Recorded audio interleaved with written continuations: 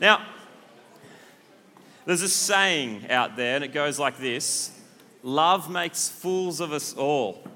That's why we have the Camp Crazies on fat. Love and sex makes people do crazy things sometimes. And maybe you're in year 7. Maybe the crazy hasn't quite set in yet for you.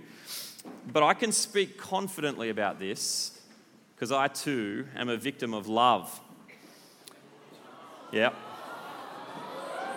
Thanks, guys. The year was 2001. I was in year 11 and I was in love. Yeah, someone was like, wow, that's like I wasn't born. That's all right. I was in love and it made me into a fool. I can remember this day, I was at my friend's house and we're hanging out at his friend's house. It's a bit confusing, but I'm hanging out at a house. And there were 2 people at that house that day who I had weird relationships with. One was this girl that I had a big crush on, and the other was my friend's housemate who owned the house, who just didn't like me, and I never figured out why. Maybe he liked this girl too. Who knows? But I spent the day there hanging out, and we're like swimming in the pool and mucking around. I'm doing my best to flirt with this girl. Probably wasn't very good at it, as you'll see from the rest of my story. Anyway, I'm doing my best. But at the end of the day, we all went home, but I noticed a small thing. As she left, she accidentally left her rashie hanging on the pool fence. And I was like, I see an opportunity here. Sounds a bit stalkerish, doesn't it? And I was like, I reckon I can do something with this. And I was like, I know. I'll grab the rashie for her, I'll take it home, and then I'll give it back to her at church. And we're like, I grabbed this for you, and then we can chat. And who knows where that's going to take you once you've got someone's rashie, right? That's what I was thinking. So I took her rashie, and I'm driving home. I used to live like near Wyong, driving a long way home, and I'm talking to my friend, and I was like, hey, dude, I grabbed her rashie. She left it. I'm going to give her at church tomorrow. It's going to be so good. We'll talk, and she'll probably want to marry me. And he was like, man, that wasn't her rashie. She was borrowing that off the dudes who own the house. And I like hit the brakes hard and pulled over. Like, what are we going to do? What are we going to do? What are we going to do? I've stolen this guy's rashie and he hates me. I cannot let this guy find out that I've stolen his rashie. I can't let this guy find out why I've stolen his rashie. So I'm freaking out. And I had one choice, did a U-turn, drove back to the house at Wombrel where we were. And I spent like a good 30 minutes sneaking into this stranger's house trying to return this rashie. So it was like up the driveway, noise, stop, bushes, keep going, get up the side fence, climb over it into his backyard, working my way around. There's a dog in the backyard that he owns as well. It's going crazy. I'm like, shut up, dog. I've never had a dog so much in my life. And I had to get it all the way onto the pool fence, never saw me, and I legged it and I got out and no one ever knew, except for now. Yeah, but anyway, there you go.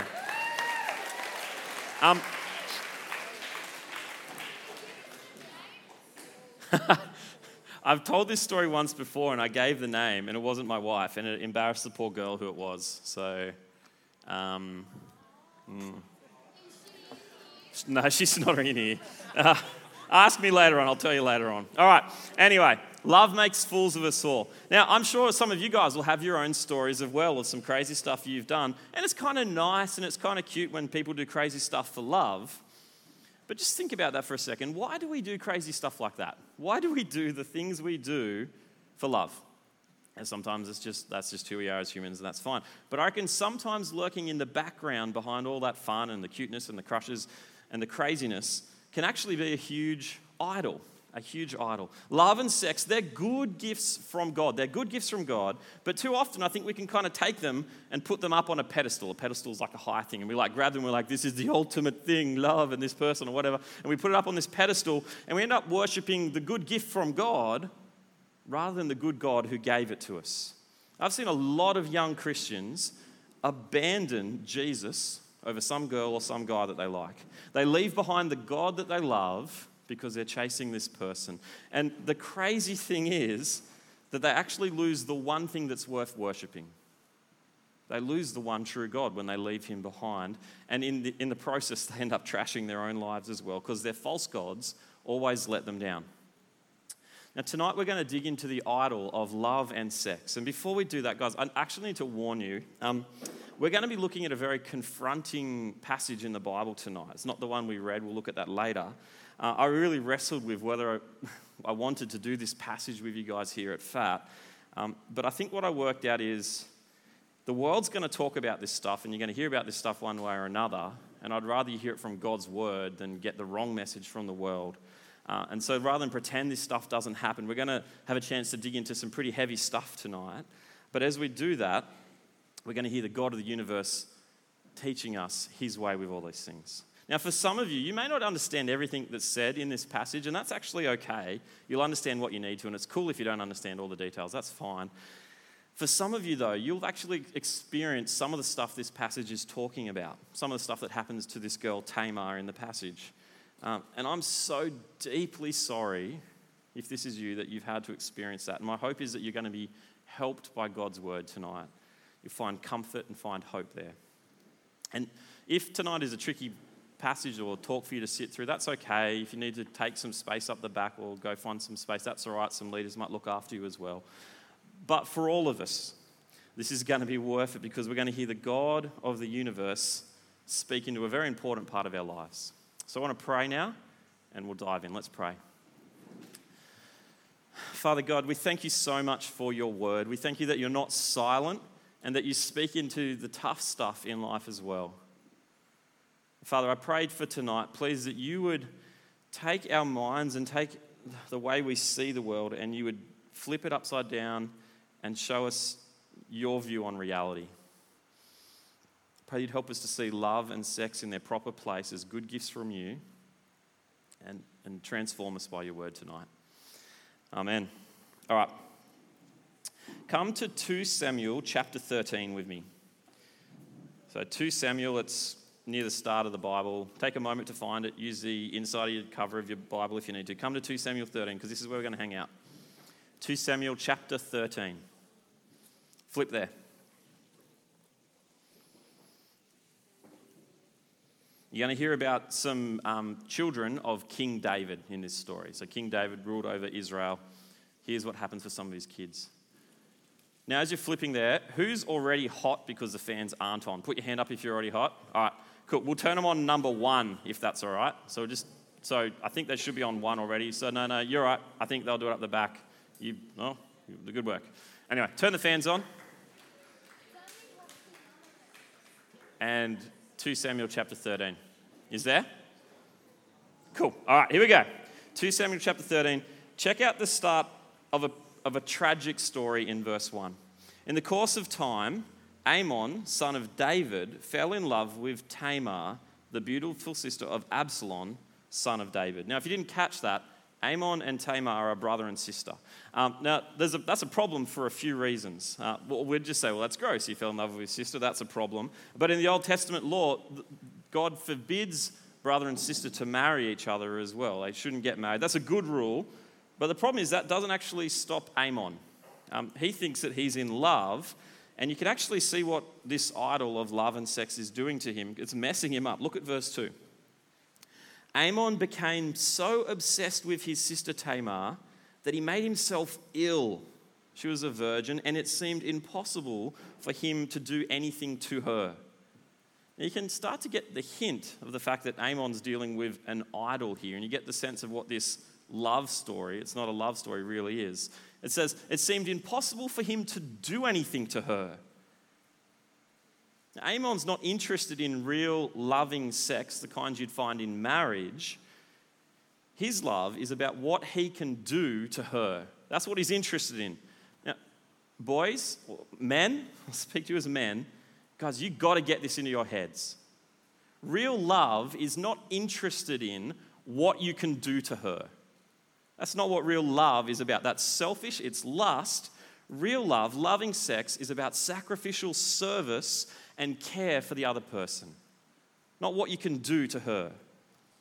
That's the kind of thing that happens in a trusting marriage. And so girls and guys, in fact, watch out for the person who's all about what they can do to you. That's what they're interested in. They'll do anything. They'll say anything. They'll make you feel good. They'll charm you, but they don't love you. They're interested in using you and what they can get from you. And so run away from a person like that. Leave them behind. Anyway, back in this passage, Amnon is driving himself crazy. He's making himself sick. His idol is already destroying him, but things don't get better. They actually get worse because his dodgy friend comes along in the next few verses, and they come up with a plan together. And the plan's basically this. pretend you're sick, trick her into your room, and then you can take what you want. And so have a look at what happens in verse 8. So Tamar went to the house of her brother Amon, who was lying down, pretending to be sick. She took some dough and kneaded it and made the bread in his sight and baked it. Then she took the pan and served him bread, but he refused to eat. Send everyone out of here, Amon said. So everyone left him. And then Amon said to Tamar, bring their food here into my bedroom so I may eat from your hand. And Tamar took the bread that she'd prepared and brought it into her brother Amon in his bedroom. But when she took it to him to eat, he grabbed her and said, come to bed with me, my sister. No, my brother, she said to him, don't force me. Such a thing should not be done in Israel. Don't do this wicked thing. What about me? Where could I get rid of my disgrace? And what about you? You would be like one of the wicked fools in Israel. Please speak to the king. He'll not keep you from being married to me. She's doing anything she can to stop this. She's speaking reason. She's saying, maybe we can sort this out another way. Amon has every reason not to go through with this. She's just told him, God hates it. It'll ruin me. It'll ruin you. Everyone's going to hate you for this. But look what happens in verse 14. But he refused to listen to her, and since he was stronger than she, he raped her. That's tragic. Absolutely tragic. He's followed this idol into a very dark place. But there's another terrible turn in the story as you read on, actually. See, Amon's lust, what he thinks is love, it turns on him in an instant. Have a look at verse 15. Then Amon hated her with intense hatred. In fact, he hated her more than he'd loved her. And Amon said to her, get up and get out. A true love looks nothing like that. Amon thought he was in love, but he was really following an idol.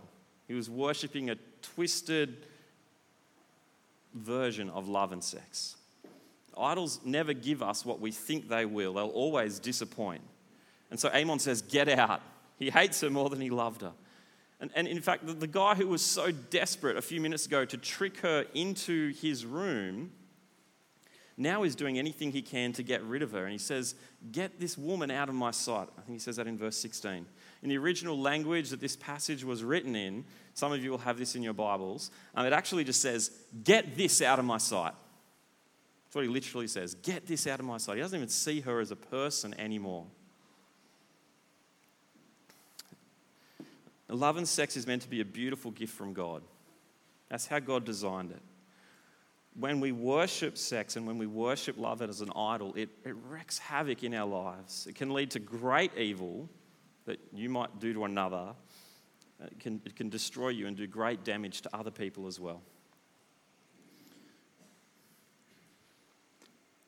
Now, if this is intense, bear with me, because that's the roughest part of the Bible we're going to look at tonight.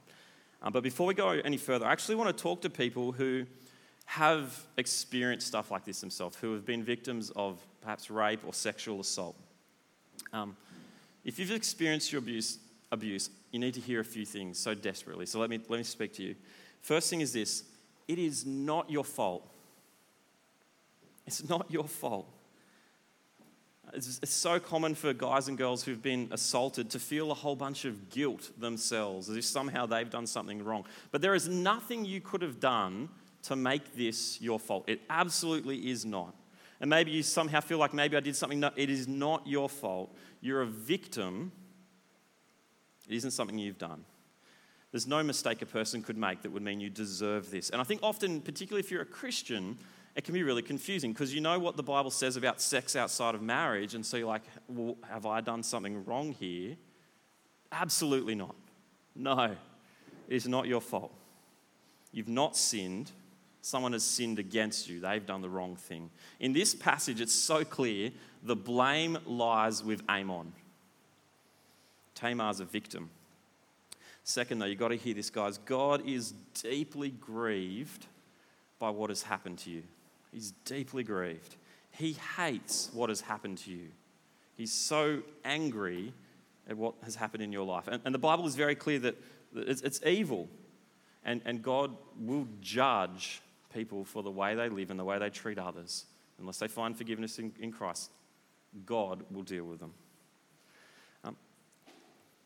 As a side note, I reckon we live in a world that's actually pretty confused about how to deal with sexual violence. I think our world's a bit twisted up. We're a bit mucked up because we live in a culture that really wants to hold on to two things. On the one hand, we want to say sexual violence is a terrible evil. And I want to say, amen, absolutely, I agree with that. But on the other hand, we live in a world that's desperate to say that sex, and you should just go for it and indulge in any sort of thing you want and express your sexuality any way you feel like, no matter what. Have fun, sleep around, enjoy porn in all its violent, messed up forms. Boys will be boys. Enjoy Game of Thrones and shows like that depict women and men as sex objects and mix a bunch of violence in there for a bit of fun as well. It's just a good story, right? Don't let anyone tell you what you can do with your sexuality. You express yourself. Our world wants to say both of those things at once, but those things don't fit together.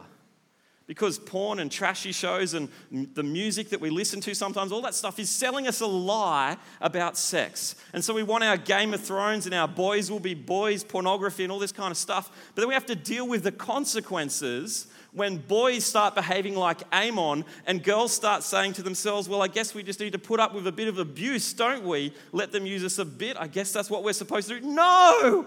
The God of the Bible screams at us from the pages of his word and says, this is evil. And there's a better way. There's a better way. Sex and love is a beautiful gift from God. So we need to listen to the Creator and use it the way he tells us to. Third thing we've got to get about this, particularly if you've experienced abuse. There's comfort in God's love. There's comfort in God's love. He loves you more than you could imagine. Now, knowing God's love doesn't just magically solve all the problems that you'll face in this life. But I'll tell you this, there's nothing better in this life than knowing God's love. Absolutely is the best thing you can know. Know his love, know his forgiveness. And so no matter how badly people in your life has treated you, God loves you deeply. And we're going to hear more about that in a second. Once again, guys, I'm sorry if this is intense. We're pretty much through the really intense stuff, so stick with me. Last thing is this. I do want to say this. If you have faced abuse, seek help when you're ready. No one's going to force you to do that. It really is up to you. But when you're ready, seek help from someone. Talk to someone that you trust. Talk to someone tonight if you'd like to. If you need to hold off, that's all right.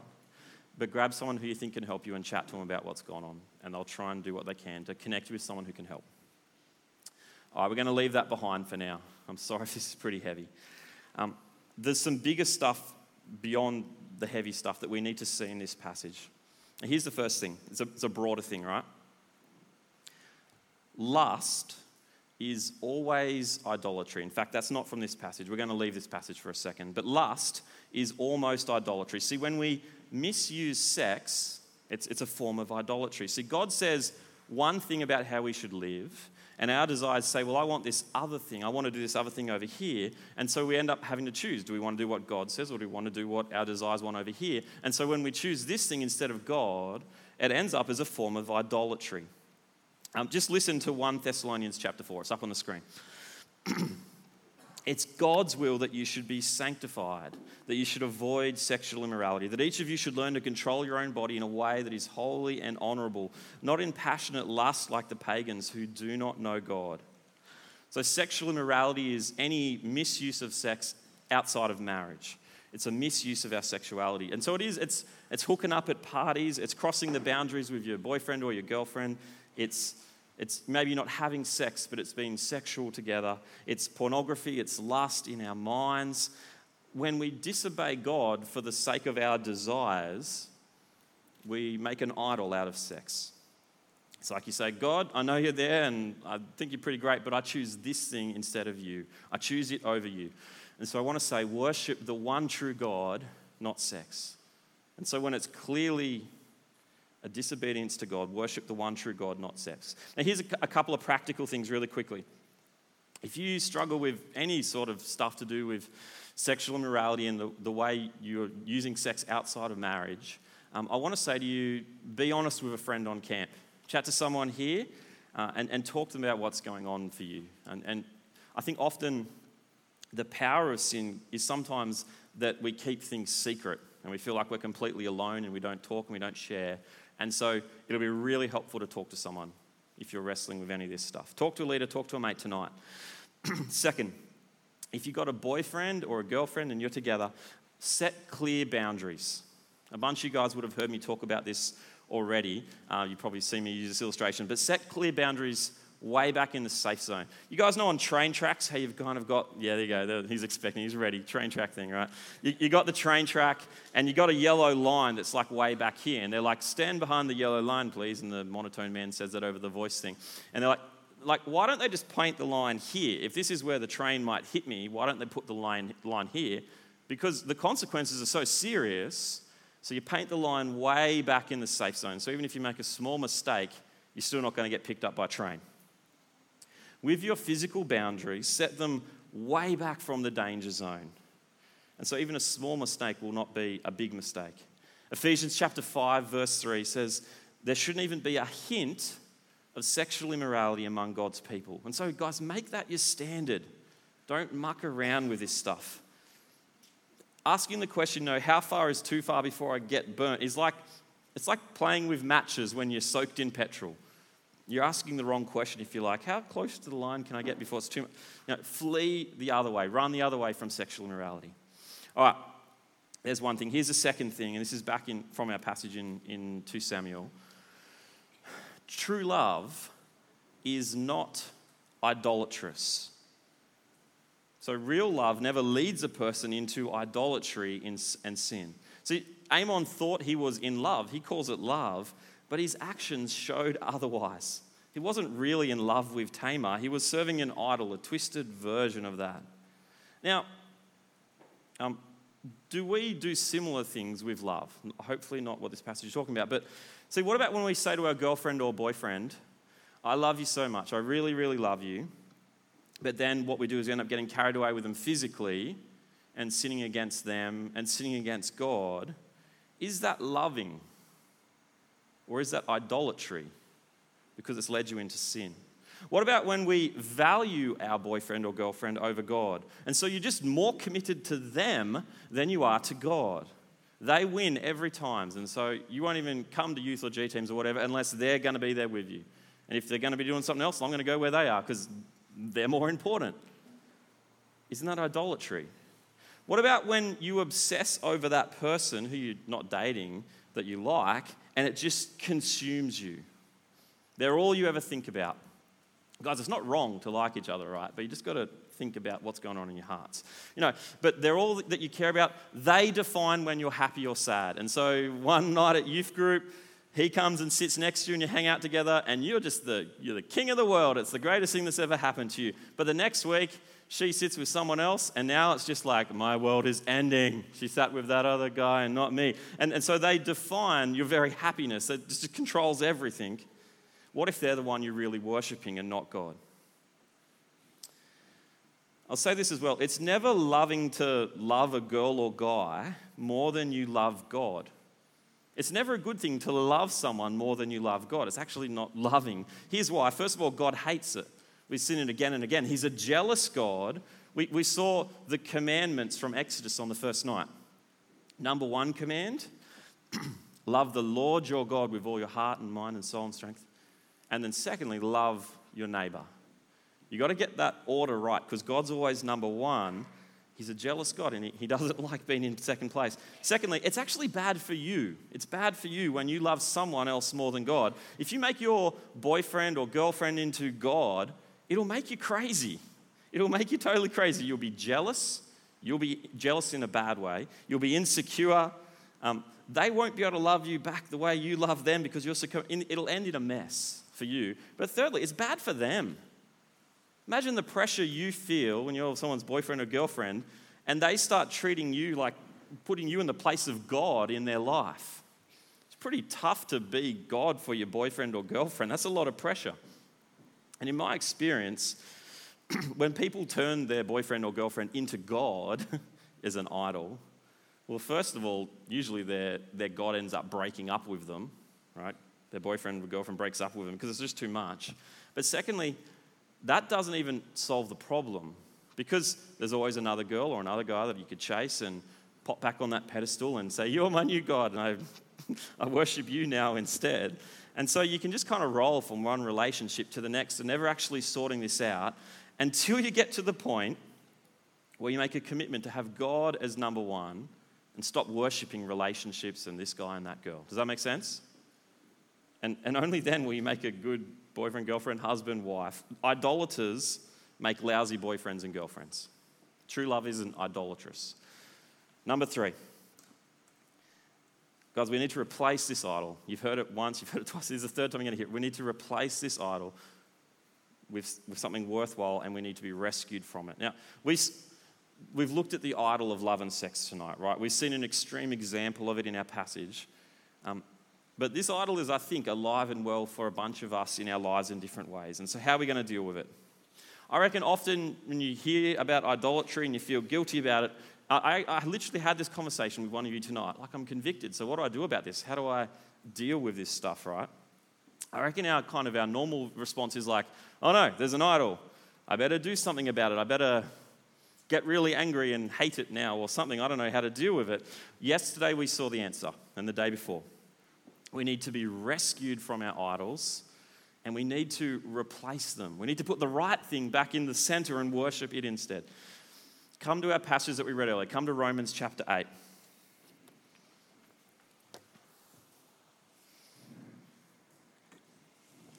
And first of all, we're going to see our rescue. God's love rescues us from the idol of love and sex. Look at verse 31. What then shall we say in response to these things? If God is for us, who can be against us? He who did not spare his own son, but gave him up for us all, how will he not also, along with him, graciously give us all things? Saying God's given us everything in Jesus. He's given us his own son to save us. And the result is verse 33. He says, who will bring any charge, accuse us of sin? Who will bring any charge against those God has chosen? It is God who justifies. God loves us so much. He gave his precious one and only son on the cross so that whatever we've done, however you've messed up, however you've stuffed up, no matter how terrible your idols are, no matter what you've run after, you can be forgiven, washed clean of your sin. No one can accuse you of sin before God. No one can go, look at what that guy's done. Look at what that girl's done. He's saying there's no charge left. Just come up to the top go to chapter 8, verse 1. It says, therefore there is now no condemnation for those who are in Jesus Christ. There's no penalty to be paid anymore. There's no guilt that remains if you are in Jesus. If you're a Christian, if you have him as your King and your Savior, then this idol problem is ultimately done with. There's no condemnation. There's no judgment for you to face. It's been paid by Jesus. And if you haven't become a Christian yet, I want to challenge you to do that tonight. We'll talk about that in a minute, but I want you to think about that. Will you become a Christian tonight? God's love rescues us from God's judgment of our idolatry. But you know what? God's love is also the thing that we need to replace our idol with. We've got to replace this idol by seeing God's love clearly. Have a look at how good God's love is, how unstoppable, how unshakable it is. Look at the love that God has for you if you're a Christian. Look at verse 35. Who shall separate us from the love of Christ? Shall trouble or hardship or persecution or famine or nakedness or danger or sword? As it is written, for your sake we face death all day long. We're considered as sheep to be slaughtered. No, in all these things we are more than conquerors through him who loved us. For I'm convinced that neither death nor life, neither angels nor demons, neither the present nor the future, nor any powers, neither height nor depth, nor anything else in all creation will be able to separate us from the love of God that is in Christ Jesus our Lord. Can you see how amazing God's love is? He's shown it so clearly in sending Jesus, and so there's nothing that can take that from you. Death, demons, suffering, life right now, life in the future. If you're a Christian, nothing can take God's love away from you. If you become a Christian tonight, nothing will be able to separate you from the love of God that you've been shown in Christ Jesus. Do you guys see how good God's love is? It's so good. Think about how flimsy and pathetic our ideas of love are compared to this. God's love is never going to get bored of you and break up with you. God's love isn't going to let you down one day. God's love brings fulfillment that sex will never bring. God's love is stronger and more secure than any other love you'll experience. There's just no comparison. I think often sometimes when people are missing love in one place, they might go and look for it in the wrong places. So you'll see a little kid at school whose parents, he's not getting the attention he wants from his parents, and so at school he's acting all crazy to get attention there. You might see a guy or a girl who haven't been loved by their father well maybe, and so sadly they might go and look for love in wrong places and actually get used instead of finding love, and it's tragic. A right love from their father, a right love in the first place means they don't feel this need to go chasing love in the wrong direction. It's like that with God's love for us. Knowing God's love frees us from the need to go chase it in the wrong ways. And so focus on that. Rest in it. You don't have to go and chase that guy or that girl in your insecurity. God loves you. Doesn't matter if that girl or guy ever does notice you at all, because God loves you. You could remain single and not be in a relationship, and that's okay. God loves you. You can actually be with someone and have a healthy relationship with that guy or that girl. God loves you. That's okay. Sex won't bring you fulfillment, but God will. God loves you. He loves you enough to rescue you from this idol by sending Jesus. You can see it here in this passage. It's so amazing. Now this week, if you've been listening, you've heard it again and again. Almost every day in every talk, you've heard the good news about Jesus. You're talking about the gospel all week. You've heard what a Christian is. Here's how you become a Christian. You just say, God, I want to be a Christian. I want to be what a Christian is. And so what you do is you turn from idols to serve the true and living God. That's called repentance. Turning from your idols to serve God. And you trust in Jesus to save you. If you want to become a Christian tonight, you can do that by repenting of your sin, turning from your idols toward God to follow Him, and then trusting in Jesus for the forgiveness that's absolutely yours if you'd put your trust in Him. Here's what I'm going to pray. If you want to join me, you can become a Christian. You can pray later on another time. That's fine. Here's what I'm going to be praying. I'm going to be saying sorry for worshipping idols instead of you, God. I'm going to say sorry for that. And say, please forgive me because of what Jesus has done on the cross. And I'm going to say, please help me to live for you, worshipping you, not my idols. Please help me to do that, God. If you want to make that your prayer tonight, that can be your way of saying, God, I'm in. I want to follow Jesus. If you need to hold off, you can. We might do something like this tomorrow morning as well. Have a think. I'm going to pray. If you'd like to join me, let's pray now.